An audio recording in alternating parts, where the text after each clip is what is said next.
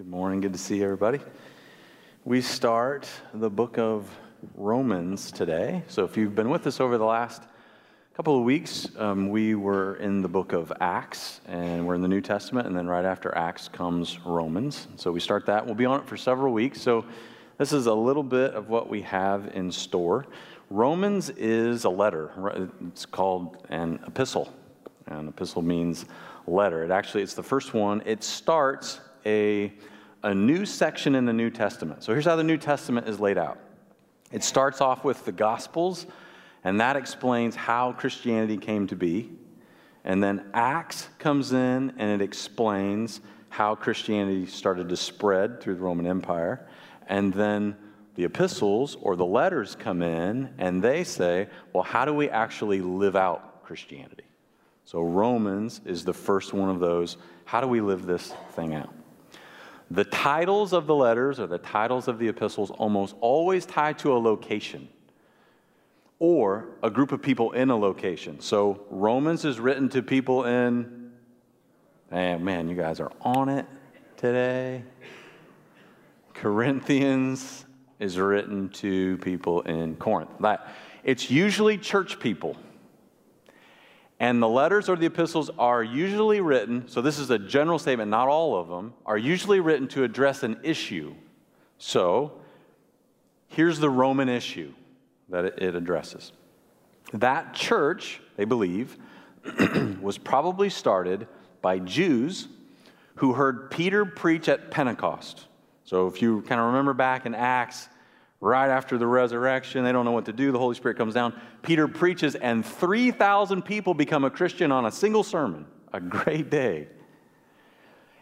That day, it says that visitors from Rome were in the crowd. Jews from Rome. So they presumably went back and started this church. Several years later, the emperor of Rome, Claudius, kicked all the Jews out. That meant the church went under a leadership change. So that church had Jews in it and non-Jews, and they're very, very different. Jews were probably leading it. And the Jews were they were a tightly wound bunch. Just they brought to the cross, there's a cross, tons of baggage. Believed in Jesus, he was the Son of God, but they had all this stuff. They learned it growing up. We believe in Jesus, and he's the Son of God, and he saved us, but then we also have to eat this way and do this, and we have to have rituals and stuff. So that's kind of how it went. Well, when they went away, that left the Gentiles, and they didn't have any of that. They were very laid back. I wore a t-shirt up here when we went through Acts to kind of highlight the difference. When I wore the t-shirt, some of you out there underneath your breath are like, I can't believe he's wearing a t-shirt. That's a Jewish tendency. The best way I can say it is the t-shirt guys took over in Rome. Okay? This letter's written in 57. They came back. And the Gentiles broke their church. If you ever fix something up for someone and then you lend it out and they break it, what do you do when the gospel puts you together with people you don't like? They're so different from you. What do? You turn their thoughts towards the one thing they have in common, and the one thing they have in common is Jesus Christ and him crucified. And that's what Paul, the writer of this epistle or letter, that's what he does. He turns in a robust fashion. He gives them a sustained, laid out, thorough, thought through theological argument. He explains the eternal plan of salvation of God, of sinners, and he makes sure, you're going to find this right off the bat, he makes sure that everyone in those two camps knows that you are a sinner. There's all kinds of unrighteousness going on there, and that you both need the same thing, and the thing you need is Jesus, and he lifts Jesus up to meld them together. That's the letter. A sustained, thought-out, theological argument presenting the plan of salvation. So that's what we're going to go through. What's in it for us? What difference does Romans make to us? Because who's arguing with a Jew this week? Anyone? Not really. So here's what we have. Now I'm excited about this. Here's our shot with Romans. We have the chance with Romans to form, inform, and reform our thoughts about God. When Paul's writing this letter, he never goes, on average, more than 46 words, not verses, words without talking about God. This is a book about God. This is a book about who he is, what he did, what he had planned, how he pulled it off, how Jesus came in, what Jesus accomplished, what he's going to do. This is a book about God. This is God revealing himself as he wants to be known. And we have a shot to think rightly. We can take whatever maybe we think about God and replace it with what Romans reveals. I'm excited about that. That's our subtitle, Romans, to think rightly about. Because how you think about God, it trails all out into your life. So I want to stay on this for a little bit. I'm going to push the why a little bit longer than we'll start, I promise, okay? So here's why, and I'm going to use Duck Dynasty as an example to help us understand the difference that Romans can make in our lives. This is why we need this. All right. My son Jack told me about this episode. I don't watch it, but this was the episode. One of the brothers, you familiar with Duck Dynasty, the beard guys and the rags to riches Louisiana duck call? All right. One of the brothers, his wife wants a playhouse. So stop right there. His wife wants a playhouse. When I say playhouse, what do you think? Well, I know. Think about playhouse itself. Is it big? Is it plastic? Is it in the ground? Is it up in a tree? Like what? Because you have an idea of what it is, right? So this was her idea. Bang. It actually doesn't have the flag on it yet, but it is the pinnacle of all playhouses. Got it? The dude doesn't know that. Here's his idea of playhouse. Okay, so that's what he builds. And they all come out and they're like, oh. So she has the guys, the professionals come and build the real playhouse, and he comes home and sees it and he doesn't like it at first. But then he looks at it and there are some things about it he does like it has a better beam. It has a nice slide. The rope's better. And so what he ends up doing is he takes some of the finer attributes off the real playhouse and he slaps it on his, and it's still a jerked over version of playhouse, but it's his version. Okay? God. When I say God, what do you think? Because you have a version, and I wonder, you believe something about him, don't you? And I wonder where it came from. Did it come from you getting hurt? Did it come from you feeling alone? Did it come from you feeling warm and fuzzy one day? You have an idea of God, but where did it come from?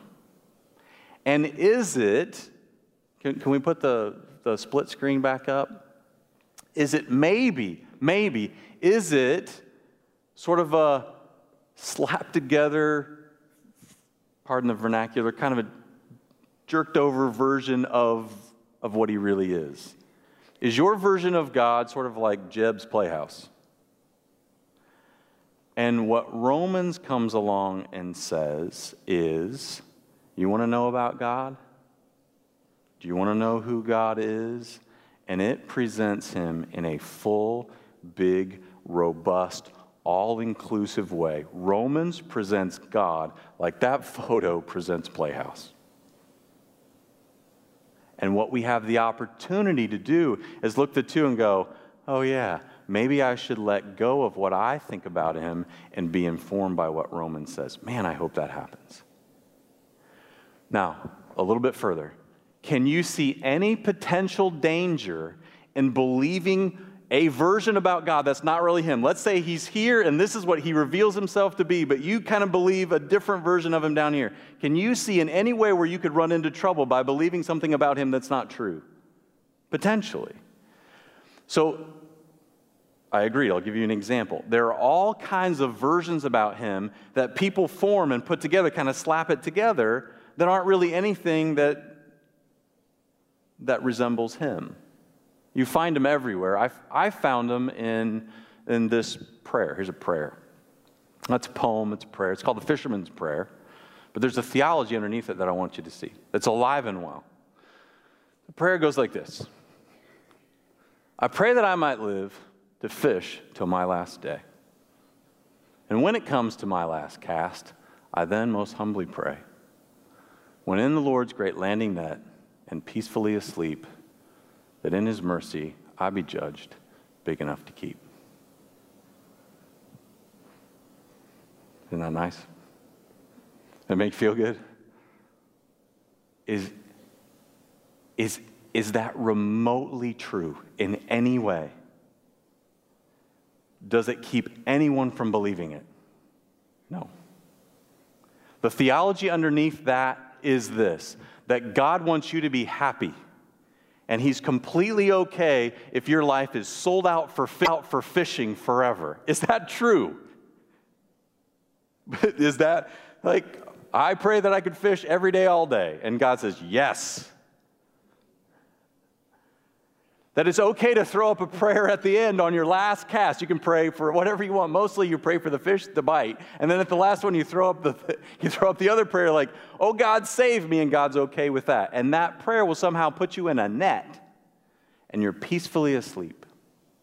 And God would agree with that in some way. And then it's going to be okay in the net because of three things. One, God's pretty good. That talks about mercy. God's fair. He's reasonable. It's going to be okay. Two, I'm pretty good. And three, there's going to be other fish in the net that are smaller than me.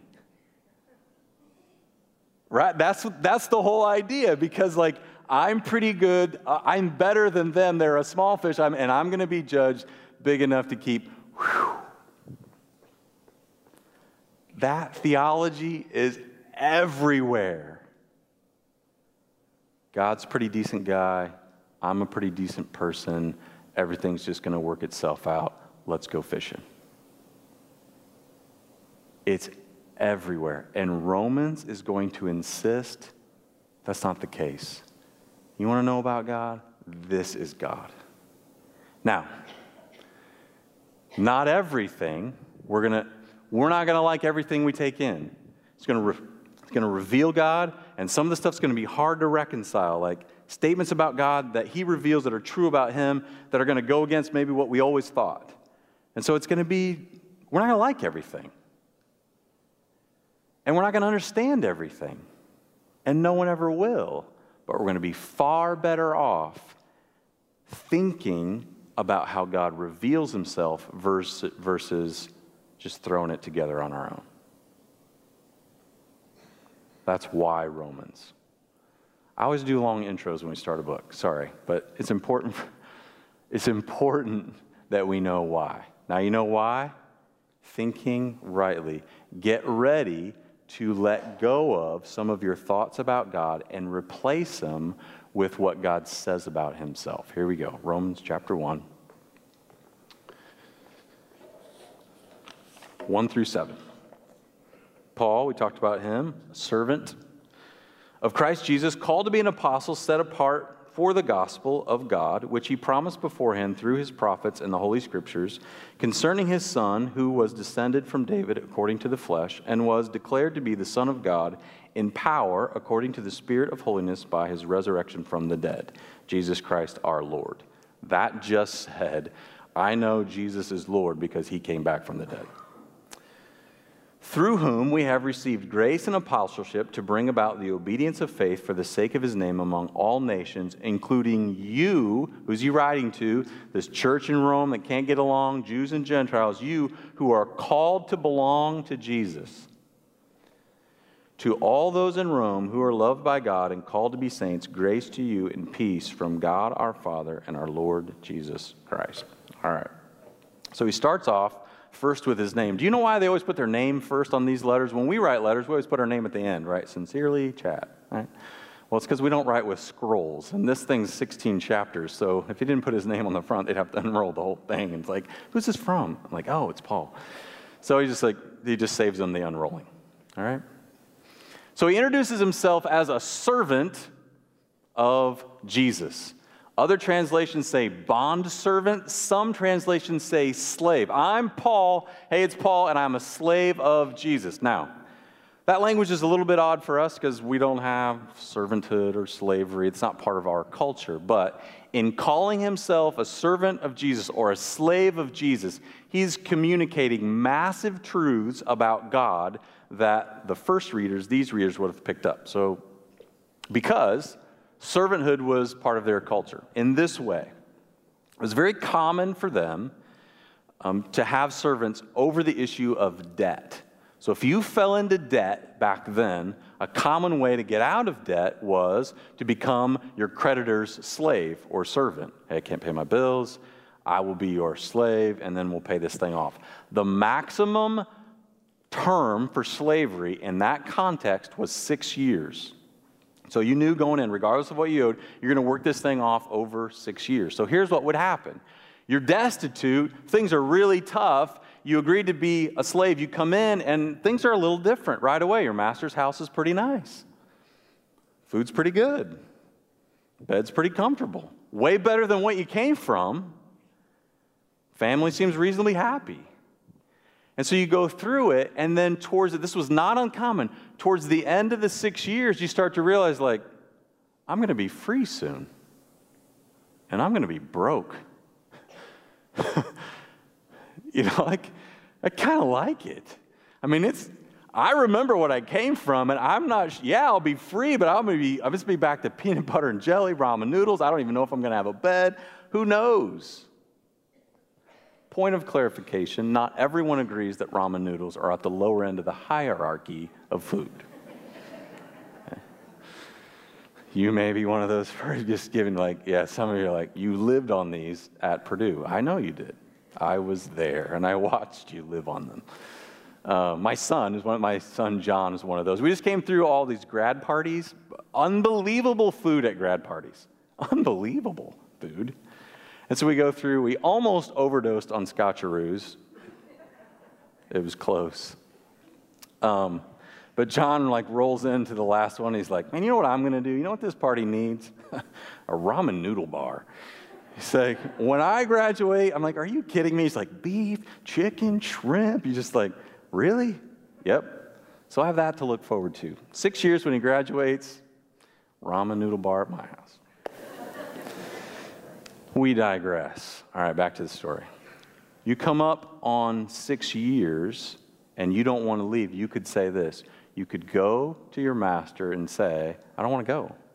And if he was agreeable that you would stay, you take it to the city fathers. They kick it around a little bit. If everybody's good, then they take an awl. It's kind of they pierce your ear and they stick a certain earring in your ear. And it tells everyone, okay, you are not free.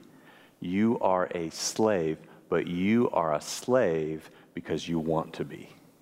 And that earring said as much or more. As a matter of fact, that earring said everything about your master and how good it was to be underneath him that it ever did about you and your fear to be out there somewhere. The earring said, you see that, and you're like, I wonder whose slave he is, because it has to be good to be in his house. So when Paul says, he starts off, I am a bond servant of God, what he's saying is, right off the bat, I'm a slave to God, and it's the best place you could ever be. I don't even want to go out there on my own. The best place for me, the place that I belong, the place I'm a slave, the place I want to be, is underneath his authority. They would have read that like, man, God is good. And then he says this is what he builds to. Right after he says that, this is the best place for me to be. This is where I belong. And what does he say next? You, who he's writing to, you belong here too. He builds up to it in verse 6. Jesus declared to be the Son of God by the resurrection, so that ratified it. We talked about it. Nobody beats death, but he did. He's God. So then Paul says, he set me apart for the gospel to bring about the obedience that comes from faith for the sake of his name to all nations. And that includes you, those people in Rome, and you are called to belong to Jesus. So he says, the best place in the world to be for me is underneath the authority of God, and you are called to belong to Jesus too. Remember how good he is and get under here. They, me, you, we are called to belong to Jesus. Make it personal. Like, you are called to belong to Jesus. You are. You are. You're called to belong. You okay with that? This is what God says to all of you in here. You are called to belong to me. Get under here. The best place for you to be is underneath my authority. You don't go out there by yourself, because this is what I have in store for you. You are called to belong. I hope you can hear it. You're called to belong to him. You don't belong to yourself. Now, this is belong. Belong is this, and he laid it out. This is what it means to be under there. It's good. To have obedience that comes from faith that brings good attention to God out in the world. That's what he said. I was called to bring the gospel and bring about obedience that comes from faith that glorifies God to the nations, and that happens underneath him, and you are called to belong. So I don't know if this church was doing it. I don't know if this church had obedience that came from faith that was bringing good attention out into the world. I don't think it was, because we got the letter and he's going to reprimand them later, so I don't think it was. But the question is, do you? Do I? Do you guys claim faith in here? Do you claim faith? Do you have an ounce of obedience to back it up? Is God in any way getting good attention out in the world from the way you live obediently under him? Do you have, we claim faith all day long, but are you, how do we know? Are you obedient? Now, where does the obedience come from? It comes from faith. I'll show you where it comes from. It comes from this. He's going to beat it out of us. Forgive me for this analogy, but I have been around these things all week. I've actually been around these things more than people, so they're on my mind. Do you know what this is?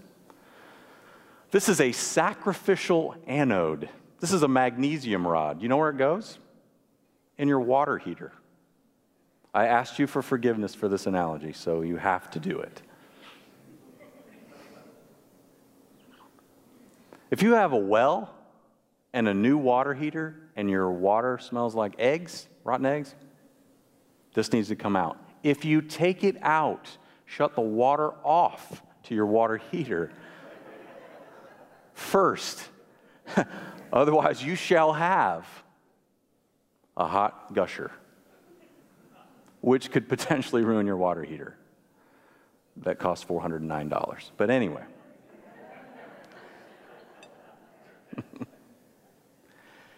Do you know what this does? This is great. This language is actually in plumbing manuals. Listen to this.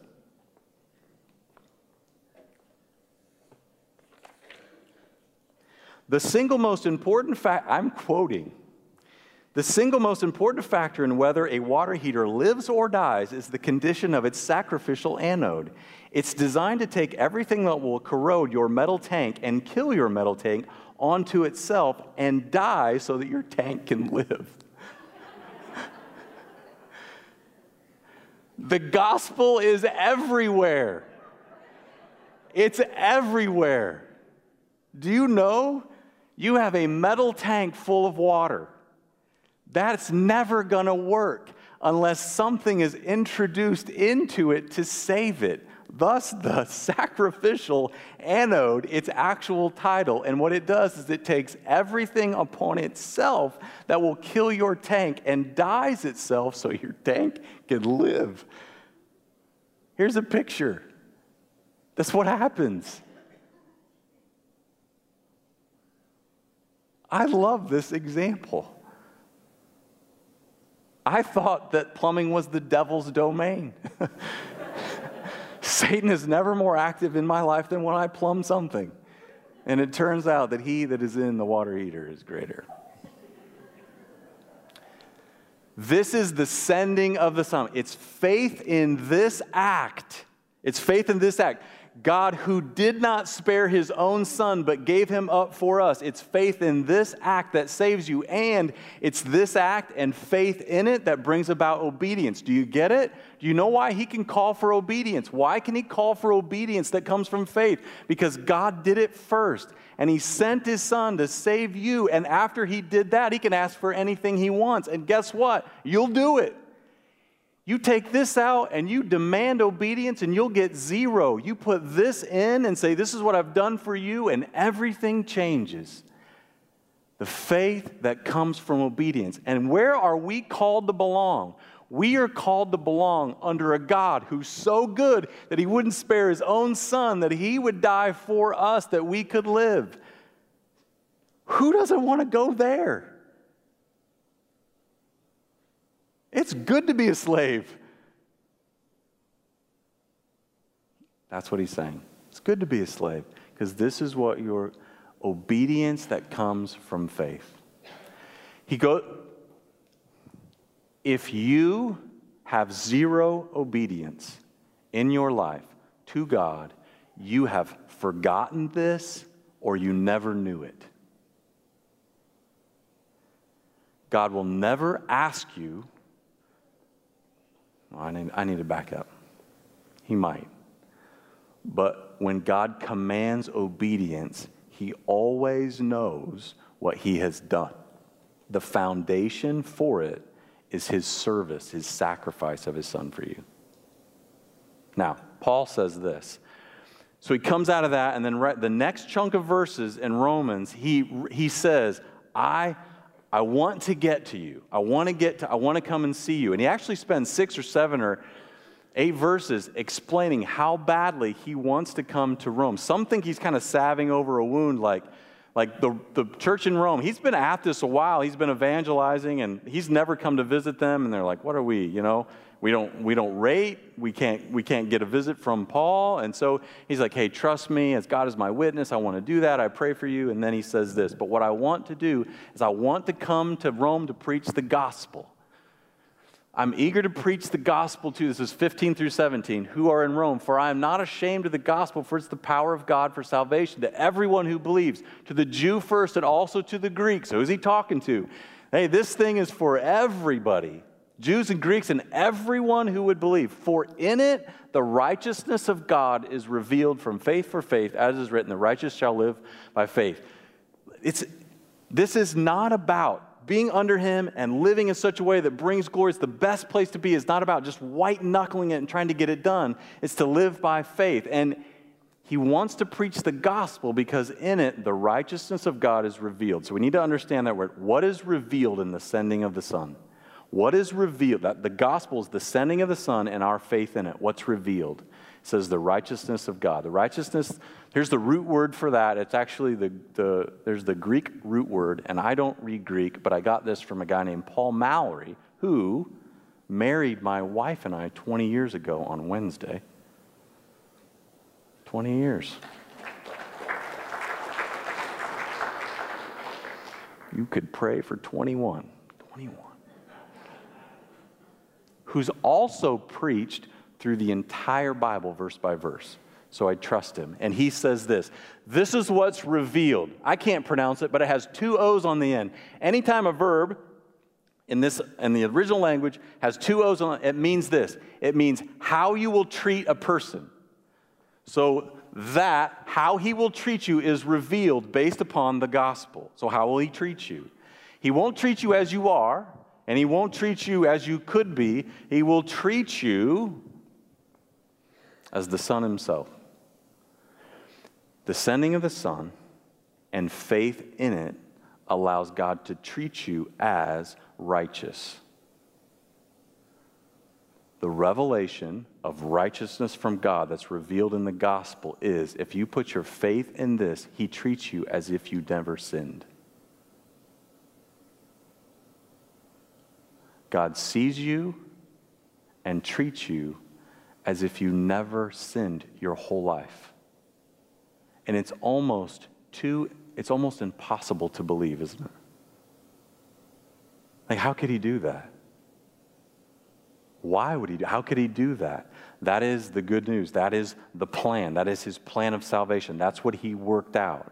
And everything that was you, all your mess, was imputed to him, started to kill him, but all his good, all his righteousness gets assigned to you, and God is able to see you by faith in the Son as never having sinned, perfect.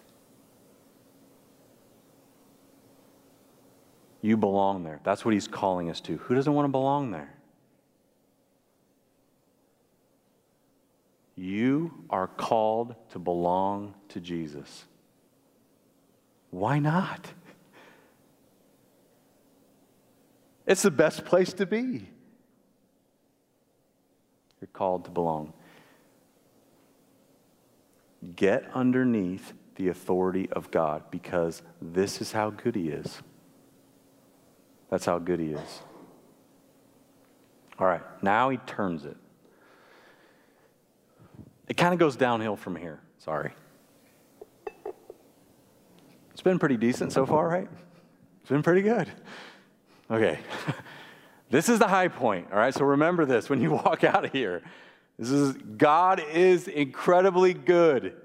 All right, now he turns it and he starts to make the case. He starts from the rest of 1, 2, and part of 3 about why we actually need this. Because if you never think you need, I can talk all day long about a sin-absorbing Savior that you need, but if you don't know that you need it, you won't listen to me, you won't turn, you won't consider it, you'll just be hard-hearted, you won't do anything. So you have to know that you actually need this, because you'll die without it.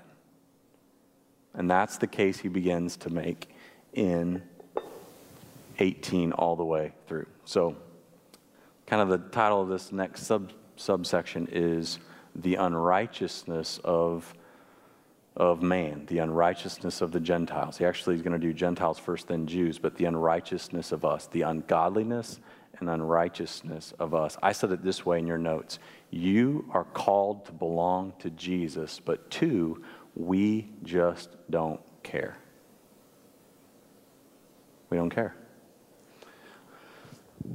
He wants you, we're going to read this description, he wants you to be able to find yourself somewhere on this page where you start to realize he's describing me, and I really do need the Son. I really do need the sin-absorbing Savior. So this is what he says.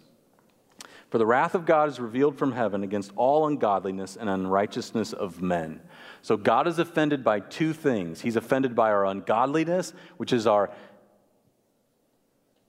disinterestedness. Man, that was hard. We don't care. Our apathy. Just use apathy, Chad. Our apathy towards God, and our unrighteousness, our sin towards other people. So he's offended by both. We don't care about him. We don't care about others. Who by their unrighteousness suppress the truth. For what can be known about God is plain to them, because God has shown it to them. For his invisible attributes, namely his eternal power and divine nature, have clearly been perceived ever since the creation of the world, in the things that have been made. So we are without excuse. But for although, this is 21, for although they knew God, they did not honor God. They did not honor him as God or give thanks to him, but they became futile in their thinking, and their foolish hearts were darkened. So that's just the beginning of it. Is there anything about that description that resembles you? Suppressing the truth, unrighteousness, ungodliness. Because when it clicks, and there's a whole list, we're going to keep reading the list. When it clicks, then you will know that you need what the Son has to offer. But he's going to make the case that every single one of us, all of us, need it. Now, he doesn't have to go any further with that description for me, because he caught me in the first 3 verses, because I'm perfectly described in what we just read. I saw a picture of myself, a picture that was taken of me a long time ago. But I just saw the picture yesterday. And in the picture, I'm drunk. And the look on my face completely, what we just read describes the look on my face perfectly. And when I think about it, and I need to say it now, it actually breaks my heart that it was that way. What does verse 21 say? Though he knew God, I knew God. I knew of God. I could tell you about it. I knew it. Though he knew God, he did not care. He did not honor God. He did not thank God. He rejected God. He did whatever he wanted, and his foolish heart was darkened. And that's exactly, if you look at my face, I would show you the picture, but I'm too embarrassed to show you.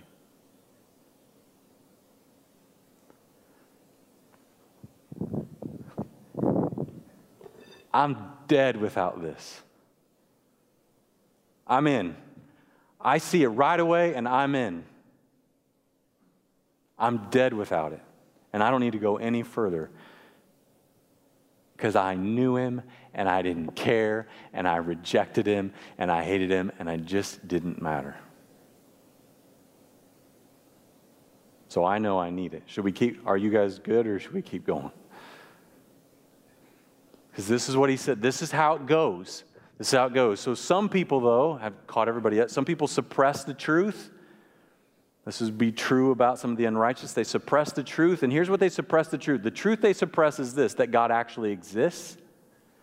So if you can suppress the truth that God actually exists and you can get him out of there, then you can do whatever you want. But as long as it says they suppress the truth, even though all of creation, it says, reveal his invisible attributes, his power, his might, his design.